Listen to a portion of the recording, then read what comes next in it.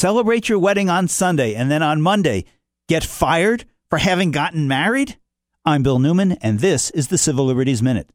The Supreme Court's refusal to review the various courts of appeal decisions that struck down gay marriage bans means that marriage equality is about to be the law in some 38 states. And we can hope and reasonably expect that in short order, the number of states with marriage equality will be 50. But in over half the states and under federal law, gays and lesbians legally can be fired because their employer doesn't approve of their sexual orientation. Similarly, public accommodation laws in even more states generally don't apply to LGBT individuals or couples.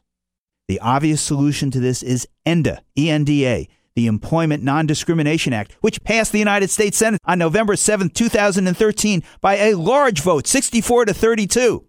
But the obstructionist Republican leaders of the House of Representatives won't even allow the bill to come up for a vote in that body. Marriage equality is and will be a huge victory, but save some energy for the battles that still need to be fought and some champagne bottles for the victories that remain to be won. The right to marry is but one battle in the fight for the hearts and minds of the country and for full equality under the law. The Civil Liberties Minute is made possible by the ACLU because freedom can't protect itself.